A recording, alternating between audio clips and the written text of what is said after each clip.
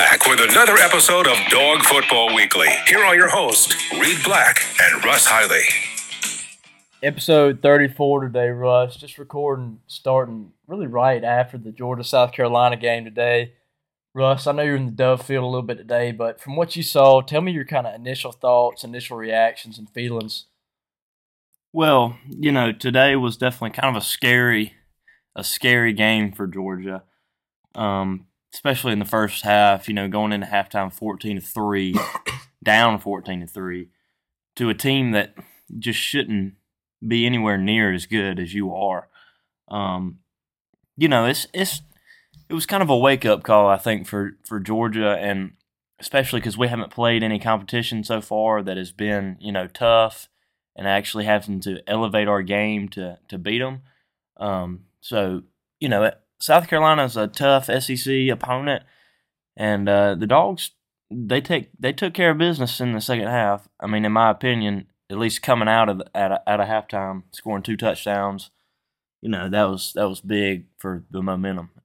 Trailing at halftime, Georgia trailed last year against Missouri at the half. Georgia trailed against Ohio State at the half. Trailing at halftime isn't something that kind of just made me go, wow. It was trailing by double-digit points. Georgia hasn't trailed a game by double-digit points at Sanford Stadium since 2015.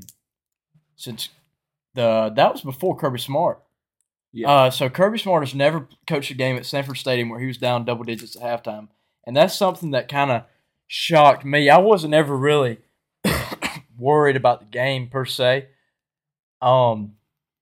I talked to my grandfather at halftime about it, and I was just kind of like, listen, the play calling in the first half was really conservative, and the score should have been even.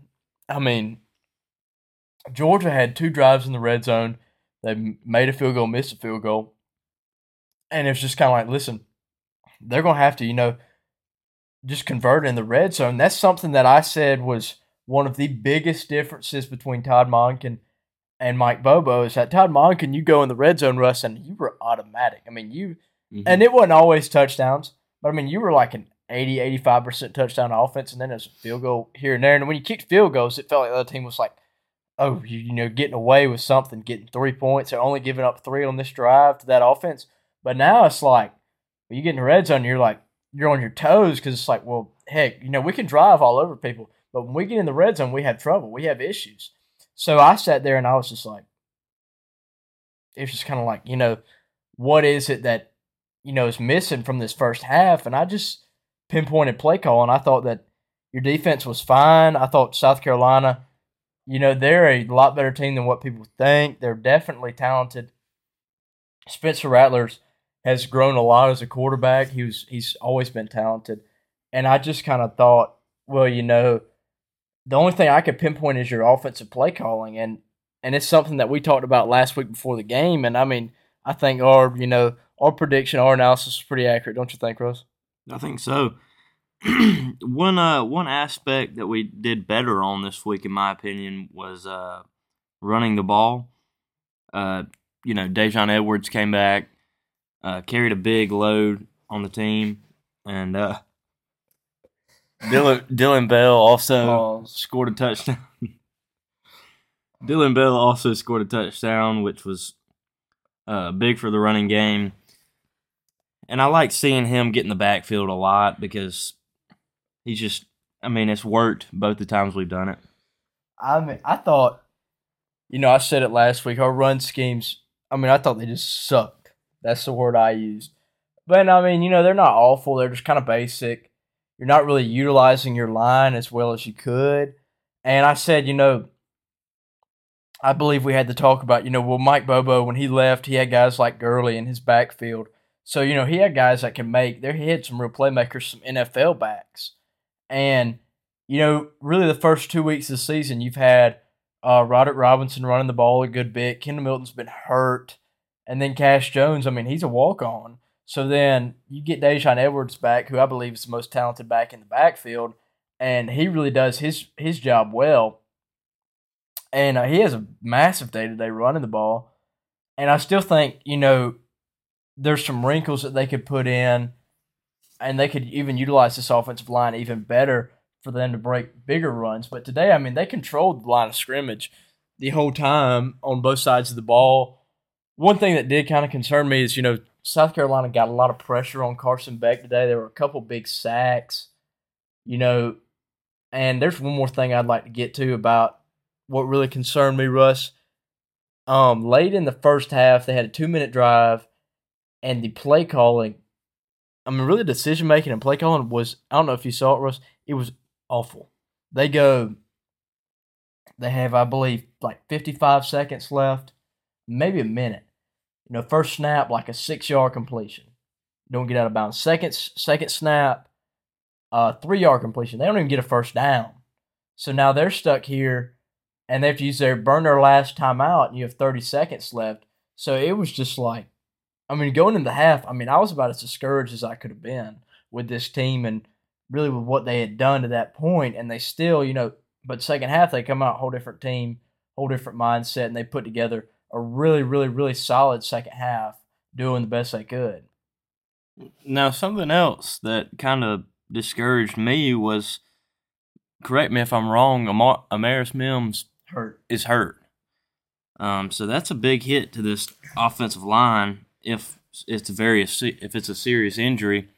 Now, I obviously didn't see it because I didn't watch the whole game, but my dad told me about it, and he said, yeah, he's hurt, and it could be something pretty serious. They said left ankle, and the problem with left ankles and anything ankles, knees on your offensive line and defensive linemen is these are big guys. These aren't just this isn't a 5'11", 185, 190, 200.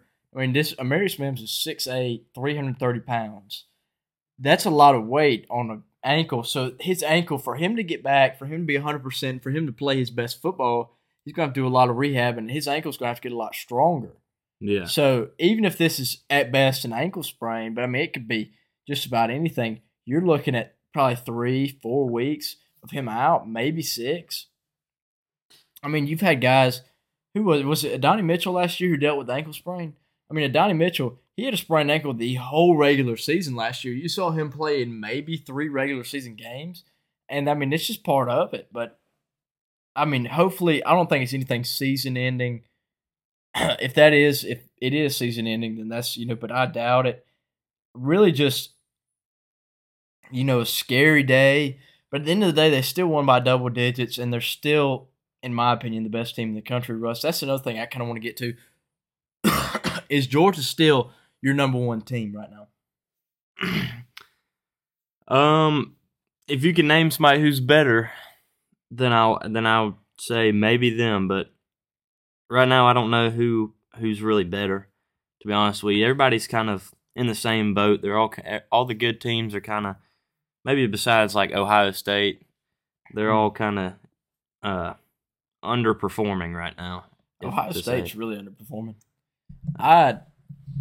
In my opinion, I'd say Georgia's still the number one team. The only other team that I would have maybe put ahead of them and today, and I don't care really right now. I could care less about rankings, and I could care less about where they end up in the AP poll, Russ, because, it really doesn't matter. The only ranking that really matters is that playoff ranking at the end of the year. And, as long as you make the playoff, you'll be fine. But the only other team that I could say, maybe they could get in, maybe you could put them at 1, is Florida State, and they have that really impressive win over LSU, that blowout win. And LSU, people are going to forget about them, but LSU's probably going to win the SEC West this year. And they put together, they beat the brakes off Mississippi State today. And they're going to still put together a solid season. So I'd say that was my kind of other team. But, they played a close game with Boston College. Michigan, I don't think Michigan's there. Ohio State isn't there. Texas is good. I don't think Texas is better than Georgia. I don't really think anybody's better than Georgia talent-wise, but Russ, you said it in the offseason. I said it that, what Georgia's, what their biggest loss was from that team last year is Todd Monken, and I fully think that's the truth this year. Don't you think? I think so, and it's going to take a lot of, obviously we know it's going to take a lot of time for Mike Bobo to get in a rhythm and know what works and what doesn't work, I guess, because he can't figure it out right now. Well, it's like some people, they're like people like, okay, well, he's just breaking Carson Beck in. He's doing this, and it's like if you watch the first half, they did not throw the ball deep at all. There were no deep shots. There were no shots, period, and there were no chunk plays. There were no big plays on offense. And I mean, you had crucial third downs. You had third downs in the red zone, and you ran screen passes. And screens are a fine thing if you cannot run the ball or you're getting pressured a crazy amount. You can run some screens because that's what South Carolina did in the red zone against Georgia because Georgia's pressure was so solid and so good. They ran that screen. It worked perfectly. But Georgia's offensive line can protect just fine. Yes, they gave up 2 sacks, but you don't need to run a wide receiver screen with one guy blocking. I mean, that's just you're not gonna convert on that unless you're getting an all-out blitz because there's too many guys in the box and too many guys flowing that way. So, but then you look at his second half play calling and he opens it up on the first and second drives of the half, and now everybody's like, okay. But you kind of just, I just kind of want some continuity. I kind of want something that's kind of like, okay, you don't want to be all shots. You don't want to be all conservative. And you also want to be like, you want some creativity, but you want to be kind of smart creativity. He ran trick play, 2 trick plays really, and a couple reverses and stuff like that, but it really wasn't set up well. He really didn't have a whole lot of blocking set up for it. I mean, the reverses, Brock Bowers got 4 yards on a reverse one time that should have taken a loss of 3. I mean, he got drilled in the backfield, and the dude just bounced off of him. Then he drug another kid for a good 4 yards. And it's just kind of like, I mean, the play calling just feels so elementary. It feels so just like basic. Feels almost like we're playing, high school football and we're throwing screen pass. Like we played a team last night who threw a lot of screen passes, it felt like. And we'd schemed up for it all week, and it was just screen pass after screen pass after screen pass, and that's what it feels like Mike Bobo's doing. Shout out to Russ Holly, 2 interceptions last night against Mount DeSales. Career game for Russ Holly. Russ, just tell me how you feeling about that right now. It's just something slight. Don't have to worry about it. Happens every week. All the time. Every week, 2 picks. What about tipped area, Russ? What happened in tipped area? Just missed that one right through your hands. What are you talking about? I did. Yeah, no, that one doesn't count, though. Yeah, but anyways, I feel like you're pretty on point with that analysis. And I think it's kind of the same thing with their run schemes, too, because it's kind of like your offensive line, Russ, is the most talented line in the country, probably, if you go by stars or you go by whatever, or you go by who's going to be drafted where. You got a lot of first-round linemen on that line, and you also have, more importantly, guys that can move. And guys that can get out and run in space. Screens are fine. How about we get these linemen out in space and let them lead the way instead of your receivers? Because your receivers, yes, they're supposed to block. Yes, they can block. But who would you rather have blocking your linebackers? Would you rather have a 200-pound receiver or a 330-pound tank? I mean, just a brick wall. I'm going to go with the tank. Me too. And it's just kind of like, I look at them. And, we're not pulling guys. We're really just kind of washing everybody down and letting your running back pick the gap, which works with this line and works with these backs. But, I mean, you could exploit some defenses if you went that, 13 personnel, 3 tight ends. I don't even know who our third tight end is right now because Pierce Spurlin's hurt. Is Lawson Lucky back healthy? I don't know. But if you could go 3 tight end look and you could really punish somebody, bring in an extra lineman, do what you can. But I think they really just need to mix it up running the football. I agree. It's, although I do like, Dylan Bell in the backfield is mixing it up a little bit. Like that. I mean, it's worked both the times we've done it. So, I mean, like that a lot. The thing is, every time we put Dylan Bell in the backfield now, I mean, we know it's a run play. Because the 2 times we've done it, it's been a run play, so... I think they'll add some wrinkles to that definitely later in the season too, because the next thing you know, you're going to have Dylan Bell running a wheel route out of the backfield or running some sort of route, combo route in the end zone with somebody.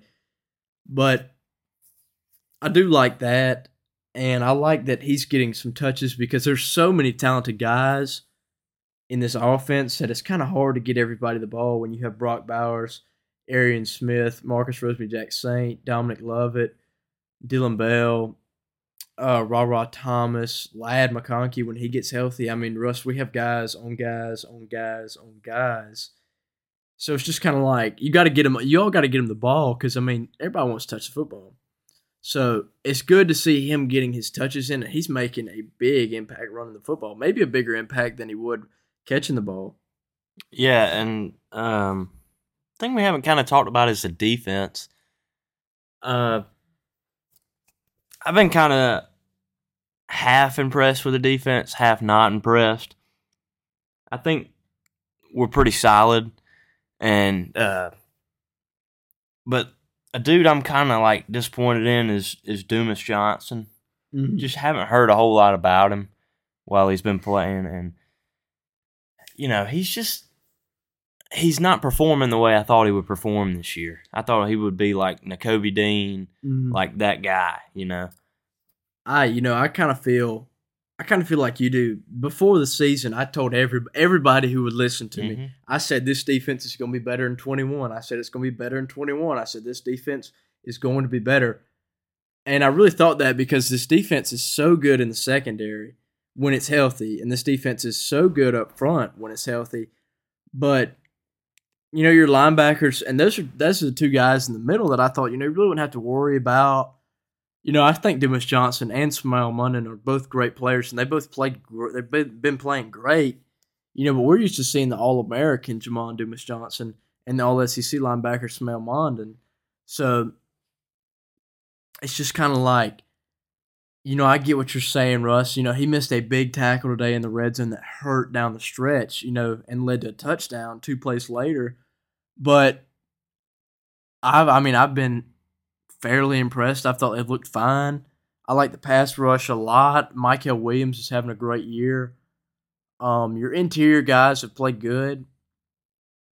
I just really think they really haven't, found their select group to rush the passer. Their rundown guys, their first down guys seem pretty set. It's a lot of Nazir Stackhouse, a lot of Warren Brinson, a lot of Chaz Chambliss and Michael. But, your third down group is kind of just like a rotating door, and they're bringing guys in, bringing guys out. Zion Logue's in there.